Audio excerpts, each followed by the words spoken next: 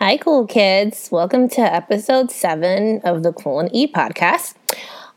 Sorry for the delay in creating this new podcast, but we got a good one for you. Today I'm talking with Stephanie, and we are talking about the trauma of dating. It gets real, and I wanted to apologize in advance for sounding like a petulant 10-year-old, since I'm clearly in my feelings in this episode. But we found it very funny, but it's also very real.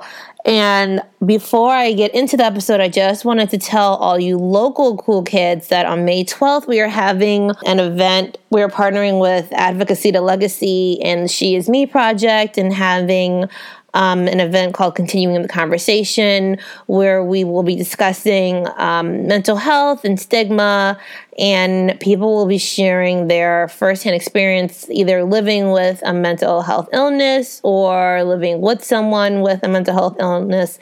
And yours truly will be speaking there, and tickets are on sale if you go to Eventbrite and look for She Is Me. And let's get on with the show. All right, cool kids, we are back. I am here with Stephanie, who is a licensed clinical social worker. Hello. And, I'll just leave it at that. Sounds good. Anonymous enough for you? Okay. So today we are going to be talking about dating and trauma. And this podcast is kind of inspired by this article that now I see has two different names. So the first name was The Bittersweetness in Junot Díaz's Me Too Moment and How Men Traumatize Women on Their Way to Healing. And that's the title on the blackyouthproject.com website. On her own blog on Medium, it's called In the Darkness, Men Leave Behind the Women and Emerge in the Light Clean and Free.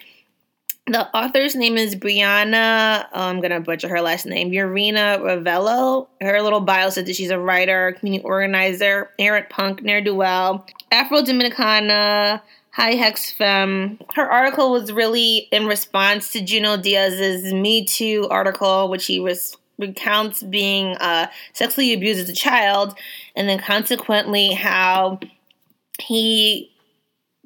his journey to healing himself, but in this journey to heal himself and accept what happened to him and finally actually get therapy and talk about it, he basically broke a lot of hearts. And Stephanie and I kind of have two different reactions to this response article because I really related with her. I feel like I am constantly quote unquote fixing men. I feel like at the end of the relationship, they're in better shape than I am. And I am personally very tired of doing that. And so I really, really, really liked the article and felt like it explained my dating history. So, Stephanie, do you want to say what you thought about the article? Well, I think that she did have some valid points, but I also think that we have to take responsibility for what happens in our relationships. I feel that as we are growing ourselves, we need to learn how to not tolerate certain things. So if someone is not ready for a relationship, we need to honor that and not try to force that person to be ready for something that they're not ready for. And that's fair. And I will say, one, that is much easier said than done. And especially in my 20s, I forced it a lot. In my 30s, I'm there are different habits, but there still aren't the results that I want to have. Mm-hmm. And so one thing we were talking about earlier was I was telling Stephanie how I feel like I'm constantly social working my boyfriends, and I don't want to feel like I'm social working my boyfriends. I want to feel like I'm not on the clock and not, trying to figure out past traumas and work through them. And I don't know. So what do you think? What do you think about that? Or well, I think you bring up a really good point because in my 20s too, I feel like I settled for a lot of things and I took a lot of things. But now that I'm in my 30s, I know more of what I want, and I'm not going to basically settle for someone that doesn't know how to communicate. So that's a huge thing for me. And I think that I've become more selective. So within a couple dates, I already know if this person is someone that I'm going to actually spend some time with. And Stephanie is good at this. I think a lot of people say this, but I don't think they really do it in action. And so when we were driving over earlier, you were talking about how you're taking a break from dating and how that feels good. So can you I think shed some light on that? Well, I know for me, like I've been on this journey of growing, and I think that in order for me to attract the person that I'm looking for, that I need to get right with myself. So I know that I've done a lot of work on myself these past few years, and over the past month or two, I've just consciously decided not to date so that I can really just focus on myself, my well-being, making new friends, and my happiness without all those other distractions. And they are true distractions. They can be. They can be. I am not dating right now, but mainly because I'm in a really angry stage. And putting it lightly, stuff has hurt me ranting like pretty much all afternoon. But I'm in no place to date because I'm trying to deal with my own stuff. But part of what my anger stems from is that I am tired of entering a relationship feeling healthy, and then like by the end I'm destroyed. And so like I'll enter these relationships like in a really good space, and then by the end I'm just like a wreck who like needs like this therapy all the time, and they leave better persons, and I don't feel like I'm leaving as a better person, and that makes me angry. Well, what I've noticed, like looking back over all of my relationships, because I try to learn from each experience, I've noticed that there were red flags from the beginning, and I chose not to look at it. So I think that we as women need to take responsibility for the people that we're allowing into our space before it gets to the point where all these feelings are involved and it's harder to leave. I hear that, but, and this is probably my own thing, but like where do men and their work come into play? They have to want to do the work, and we can't make anyone want to do that. And I know that when I was in my 20s, like I would always think that, well, you know, I love this person, so this person's going to want to change, but that's not the truth. They have to want to change, and they have to do it on their own. We can't make anyone be ready for something that they're not ready for. That is fair. They should tell us up front, though. That's the thing that I have an issue with. Like, if you're not ready, just say you're not ready. Waste my time. Don't waste my time. Exactly. I agree with that. As you say that, I hear Drake's Nice for What playing in the background because, like, it has become my mantra. And this might become a recurring thing because I know that this is something that I talked to Stacey about just, like, how men are not as nice as they used to be, or maybe we've just, like, really put on rose-colored glasses in our 20s and don't remember men being no, they weren't nice. I remember that. Ridiculous as they are right now. Like I was telling Stephanie on the way here about this guy. Like he basically was like, I want to have sex with you, but I have no desire to be in a relationship with you. And I'm like, what part of the game is this? And how is this like a conversation that would lead to sex? Like, but at the same time, what the hell? At the same time, I respect it because at least he was upfront instead of stringing you along. And at the same time, I think that's some fuck shit that you would really come all the way out your, like, I was just really sitting there like, this is fucking crazy. Like, this is crazy. But that's what we're dealing with. Like, these guys are bold and they don't care how they talk to women. Some of them, I'm not going to say all of them because that's not the truth. Oh, yeah, we're not going to generalize, but the fuck shit, like, I can't. And whereas Stephanie has taken a very zen route to dealing with this. It took me years to get to this point, might I add. I am very not zen. I'm like super pissed off. I relate to this girl. So like she says at one point, like she's talking about women and she goes like, we're scaffolding light stage and financial support for men to show of suffering, pain, loss, and darkness, then realization, learning, healing, and growth, even if they're on such a path. It's like, and our emotions are constantly dismissed and diminished throughout, and taught that we're the ones in the wrong if we push them towards accountability or healing or cry out when hurt by their trauma-informed actions. And I kind of just feel like that's my experience, and I understand that men experience more trauma than women. I understand that men have a harder time expressing their feelings than women. Like, I understand all those things, and yet I still am like, you're also an adult, so like use your fucking words, which is something else I've said in this podcast. And like, so yes, homeboy did use his fucking words and was like, yeah, I want to have sex with you, but I have no desire to be with you. But like, what?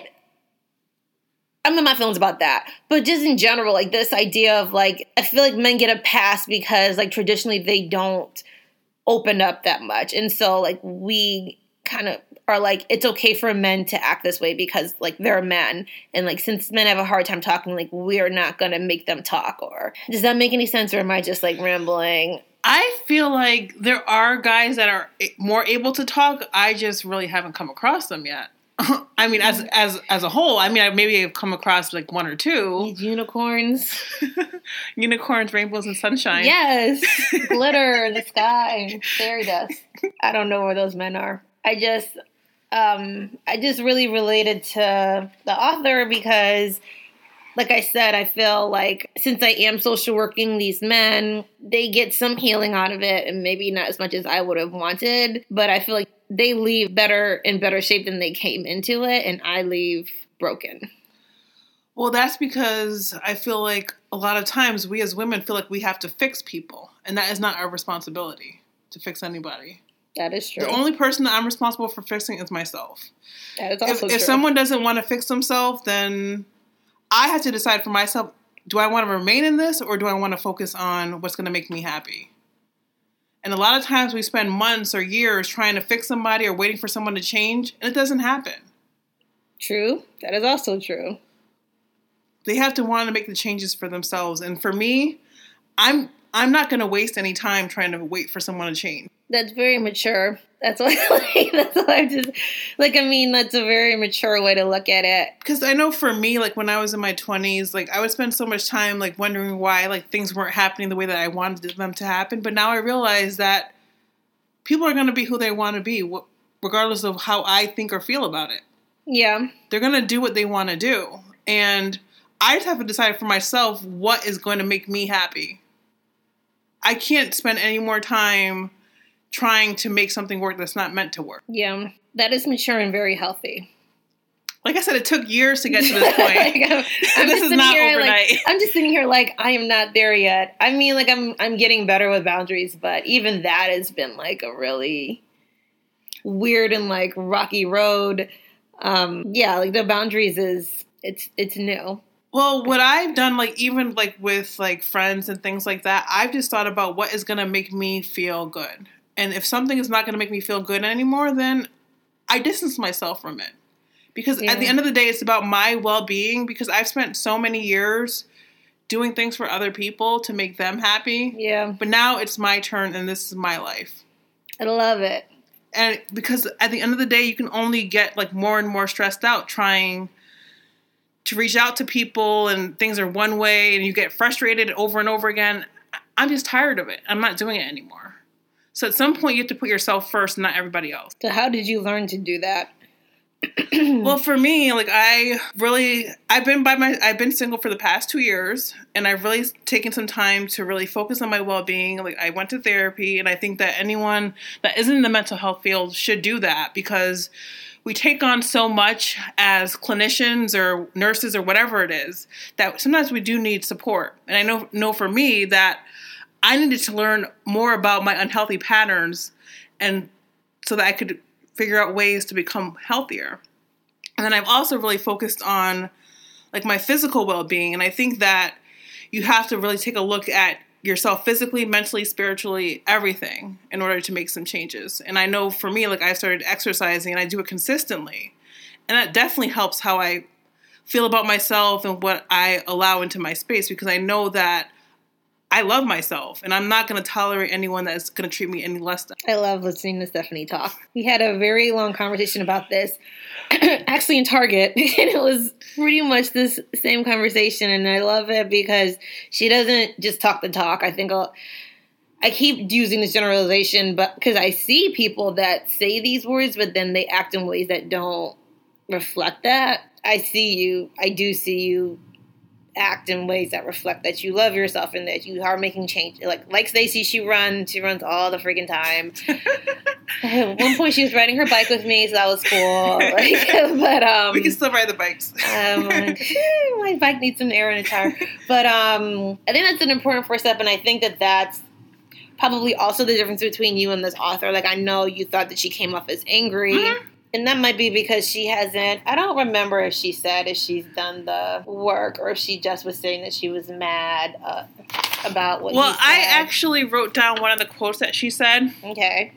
where she kind of acknowledges that she is angry. She said, "It kind of feels like bullshit to be someone who always demands men do more to step up and be upfront about their behavior, feelings, and experiences, only to become critical when one finally does in such a sincere and powerful way." So, like she said in that quote, that we expect so much from them, but at the end of the day, they're people just like us. You know, we have good days, we have bad days. We might not be ready for a relationship. And I mean, there's times where, like, I know I was in my early 20s and I just wanted to have fun. Yeah. But I mean, I think that as we grow, and hopefully the men are growing right alongside us, but that doesn't always happen like that we have to recognize that they're on their own journey. And we can't enforce how we feel onto them. Their experience is their experience. I understand that. I guess I'm just trying to understand or figure out how to know if they're really ready or not. So, like, some guys will stay straight up, like, I don't want to be in a relationship. Yeah. But some guys don't say that, but they show you in other ways. Like, is it, like, do they think that they want to be in a relationship, but, like, subconsciously they don't, or? Well, what I've noticed is, like, I have to start listening intently. Intentionally, excuse me. Social work talk. So you have to really be paying attention to what they're saying, like, and reading between the lines, because they'll tell you one thing, but if you listen to what someone is really saying, you'll be able to pick up so much more. Like, for example, I went on a date a couple months ago, and the guy was talking about, like, being subservient and all this stuff, and I was like, whoa, that's not going to work for me. Mm-hmm. So I knew that within, like, the first date. So I think when we go on dates, we really need to be cautious of what that person is actually saying and really listen to what they're saying and think about, is this going to be a good fit for me? Yeah, because that's subservient is not. Well, for me, it's not. For other people, it would be, but I'm very independent. So, like, I have no problem, like, doing things for my man or my husband, but I don't want to be expected to do all these things all the time. Right.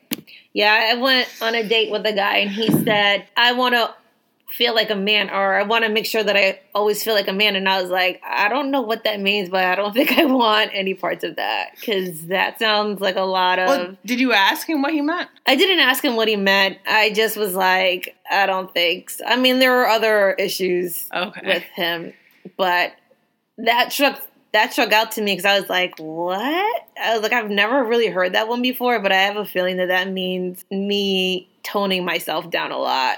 Well, I would ask, like, and I've gotten to the point where, like, I have no shame in asking, because I may think that the person means one thing and it could mean something totally different, and I could be wrong. I think in my case, I was not wrong about what he needed to be to feel like a man, but should I ever see him again, I probably still won't ask him. I don't really care. But that is an important conversation to have. I mean, I think because by that point, I had already decided that it wasn't gonna work, that I was kind of just like, meh.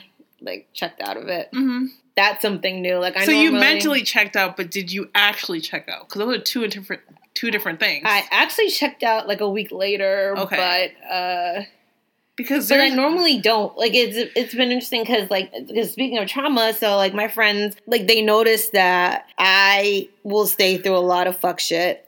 And, like, my old therapist was like, you have a really high tolerance for shenanigans. You do. And I'm pretty sure I know why that is. But the one thing is that, like, if a guy yells, like, I am just out. Mm-hmm. And so, like, if a guy raises his voice, like, I am, like, it's just, like, the switch is turned off. And I'm like, we're done, you're done, goodbye, and it's over. Mm-hmm. But I also think of the trauma that led me to do that. But I think that that's, like, the only, for a long time, that was, like, the only thing that would, like, that was, like, the only boundary, or, like, the only kind of, like, standard, because you've heard about my exes and you've met some of them, and it's just, like, nonsense. But, well, like, we've all experienced it. That's been, like, the one thing that it's, like, if you raise your voice, I'm like, oh, no, like, nope, because I know what comes next, and I want no parts of that. Well, they have to learn how to communicate. Yeah. Period. I mean, because I don't think yelling and screaming and swearing and all that stuff is healthy for any relationship. So it's not healthy for nobody. It's not. That should never be tolerated. That person should learn how to communicate in a different way. Period. Yeah, but what if they don't think that there's anything wrong with that? Then you have to think about Because whether this he is something was that you looking want. at me like, he was like, why aren't you yelling back? And I was like, because I'm an adult and I'm not going to sit here yelling with you to have a disagreement. Like, No. this is crazy. And that comes back to the original thing that, like, the guys have to want to change. If they're complacent with where they are, then that's them. We have to decide if we want to continue with this. Like, if you know that yelling is a deal breaker for you, then okay, it's a deal breaker. Yeah. Why waste any more time if the person's going to continue to yell at you over and over again? Or if it escalates. Yeah. And it could escalate if someone's yelling. You never know. Then I don't want to stay around and find out. Exactly. That's why yelling's been my, like, sole deal breaker. We're working on my tolerance level for the fuck shit. We're getting there slowly. I had a breakthrough a couple months ago. So, little baby steps. Well, what I always tell my clients, and this is a social worker coming out, it's progress, not perfection. So we learn as we go along, and we just try to do things differently the next time. Yeah, that is true.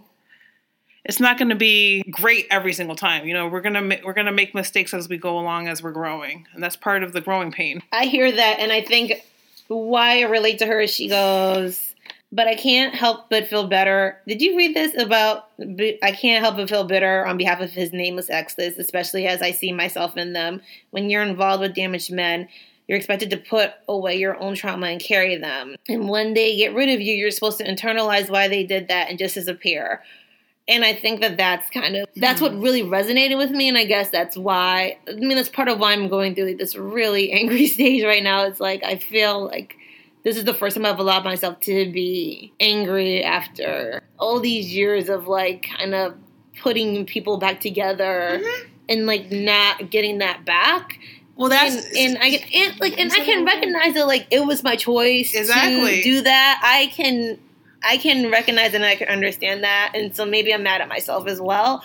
But, like, I feel like, especially when I talked about this article with other people, like, there are so many women that see themselves in this article and or that are like, this article is my dating history, and that also makes me angry because it's like I'll talk to my ex-boyfriend. I would try to talk to him about his ex, and all he would say is she's crazy.